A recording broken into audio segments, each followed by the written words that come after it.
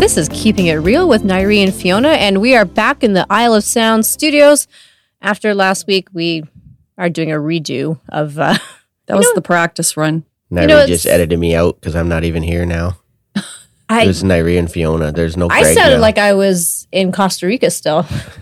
And you sound like you were in the bathroom. And I was in your kitchen. You were. Yeah. So, you know what? That's part of the process. You learn, and if it doesn't work, you just try it again. So the topic is, how do you know when you need a recovery day? It's a good subject. Gregory? It Crickets? is. How do you We know? have Okay, crickets. so let me just say, I think it's not overtraining per se, because I think it's more like the average person who works out, say Monday, Wednesday, Friday, or has a routine. How do you know when your usual routine, you maybe need to take a step back? Well, like for me, it's when I have too many days in a row. And you can feel it. Like I usually work out Monday, Tuesday, Wednesday, and then Thursday off, and then Friday, and then sometimes on the weekend. We'll do recovery on the weekend. But I find that by the end of those 3 days, by the end of Wednesday, I'm pretty much, that's my limit. Because I know my performance, if I do a fourth day, my performance on that workout's going to go way down. So that's just something that I've worked in over the, how many years. So that's me. But we've had that has been our typical routine. Yeah. Like I said, and I know, I find, most people will either do a Monday, Wednesday, Friday. They'll do a Monday, Tuesday, Wednesday, take Thursday off, do Friday. Some people do 5 days in a row, or they might do a Monday, Tuesday, but Fiona usually hits what, Monday, Wednesday, Friday sort of thing? Yeah. I used to do Monday, Tuesday, Wednesday, Thursday, and then off Friday and Saturday and Sunday. Yeah. But then I think with more of the workouts being more challenging because, they were hard back before the pandemic, right? But then, yes, we've stepped as it we up get a little just more bit. stronger and they become a little more challenging. So As they should. I feel like you have more of a... Well, and that your fitness level's gone up too, and then that's why that. But then with that comes the muscle soreness and the fatigue. Yeah, and absolutely. So, and then I try to plan stuff for Sabrina around the days that I'm not going. So that's kind of like why the Monday, Life Wednesday, gets in the Friday way? works. And it depends too, like on the time of year too. I find like summer when it's hot, I find it's a little harder The to environment recovery. plays a factor, absolutely. Plays a factor. Whereas the winter, I can get away with maybe that fourth day, and it's not too bad. But summertime, definitely not. Especially when I'm working like now with the summer camp and stuff too. It's you're working outside all day, and then I'm gonna work out. It's like it's not. In our original flubbed up version of this podcast, that week I had done Monday to Friday.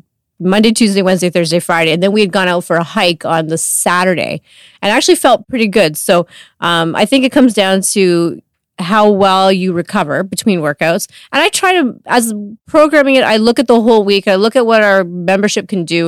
And I try to modulate the high intensity with a lower intensity. Like it's not hard for the sake of hard. Every day. And I mean, there's a lot, I think it's getting better among CrossFit gyms in general, but there's still that segment of the CrossFit gym population who program hard for the sake of being hard, and it kills your members. It kills your it's not beneficial. We're not training it's not for the enjoyable games. to that point too, where you want to be able, like, your workout is that one. Yeah, this is really good, but when you're just getting grinded every day, like that's not enjoyable. No, like I don't find it.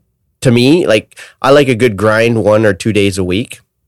Rest of the time, that strength is good. And then, a modulated one that's, a little shorter, they'll go. But if you're grinding every day, you have, okay, today's a 1 hour workout. The next one's a 30-minute high intensity. The next one's like a 45-minute. It's like, oh my God, like can't do it. You can't do it. Like none of our members would be able to do that, Yeah, it's enough that people, you get that burned out feeling if you were to run like that. But then, I think most people, they just, they know they have to pace themselves. Well, Absolutely. At least the ones that have been going regularly, they know. For sure. We're not young anymore. Yeah, taking age into consideration. Yeah. Totally. Oh, absolutely. Age is a factor. But I feel like, if you're working out, say, Monday, Wednesday, Friday, and Wednesday comes along and like, what determines you skipping that workout? Like, is it fatigue? Is it Like, what's your sign that it's time to, maybe this is not the day to go to the gym? Holy shit, it's an 800-meter run. That's the limiting factor for a lot of people, yeah. You cannot cherry pick. Yeah. I'm talking about like a physical or mental, like, you know what? Today's just not the day. You were talking about last week, so you get the shits or something. Oh, no, that was overtraining. You know, Overtraining. when I find that I've hit my limit, that's when, That's the when gastrointestinal distress. you just find that, it's like my sleep goes all to hell in a handcart. You know, I start getting the diarrhea.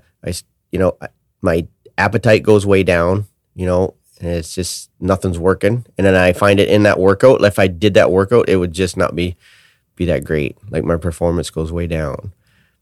For me, it's a scratchy throat. Like, okay, you know what? I did 5. I don't need to do anything else. Or I did 3. Take Thursday off. You really do need to listen to your body. So, I mean, we're not training for the games. No.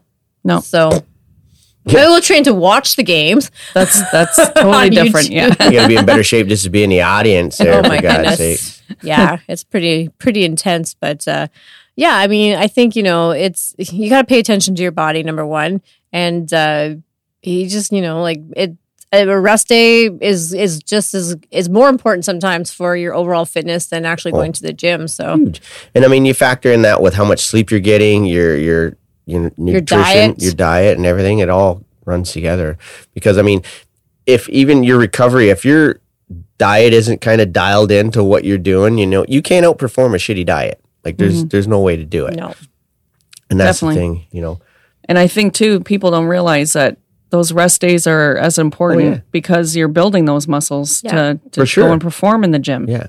Oh, yeah. Yeah. I mean, like in that week that we did 5, we went for that hike. That hike was a nice recovery for us. I mean, that was a 10K, like almost 11-kilometer hike too. And that was. Oh, then there was those ladies going out. They were just dying going up the hill. It was by the Red Hill Creek Expressway. Yeah. And we're just kind of sauntering along. That was the end of ours. Like we're at the end of our hike. And I'm like... this is our rest day. Yeah, I don't know if you're going to make it. And we breezed past them. I thought, but I mean, you know what? Everybody's fitness level is different. And hey, they're outside, hauling up and down that hill. So. But that's it. That's an active recovery day for us. Yeah. Like that would be classified for us as recovery. It's like our bike rides on the weekend when we used to be able to get out there all the time and do it. That was recovery. It's not high intensity. It's that. It's not like the one in the games called Bike to Work where they did that bike ride and it had come in Toes to Bar and a whole bunch of other junk there. No, I really don't want to get off my bike and do Toes to Bar. Yeah, I don't think my hip flexors would handle that. And I think that's what happened there. Screwed. Yeah, I think that was like, ooh. Yeah. Sounds nasty. It does. So we forgot to mention the wine that we were drinking tonight. I know, we got so excited about a podcast. It's not in a paper bag, so it's not in a paper bag. So this one, Fiona and I are enjoying. It's called Best in Show. It is from Pelee Island Winery, so technically not a VQA because it has international and domestic wines. And it's called Max, and it's got a Rottweiler on the label, so almost 100% selection for us. If you had a German Shepherd, and Greg is drinking something that Fiona and I are like, take it or leave it. It's actually really good. A Daily Forecast Mimosa. It's a mimosa style beer from Collective Arts, and I mean, it tastes like Orange Crush with beer in it. Yeah, it does. It does not taste like Orange Crush. You don't even know what Orange Crush tastes like. You're probably not a Crush girl. I'm just saying, you don't know. Not my top. Not in my top. Does it taste like Orange Fanta? It tastes no. Yeah, you know what? It does. No, it does not. A little bit. Oh my. Whatever. Well. So it's that good. is. It's got a slice of pizza on the front of it too. So it's kind of cool. Pizza is a good recovery meal. If you home make it yourself. That could be a whole another episode. What's your favorite recovery meal? There you go. The next episode. What is your? Stay tuned. Stay tuned. On that note, that is another episode of Keeping It Real with Nairi and Fiona, and Greg's going to drink his skunky beer. Yeah. See, it's not Greg and Fiona and. Or, Nairi, Fiona, and Greg is Greg's going to drink a skunky beer. Like, it's really? To each his own. Nice. That's it.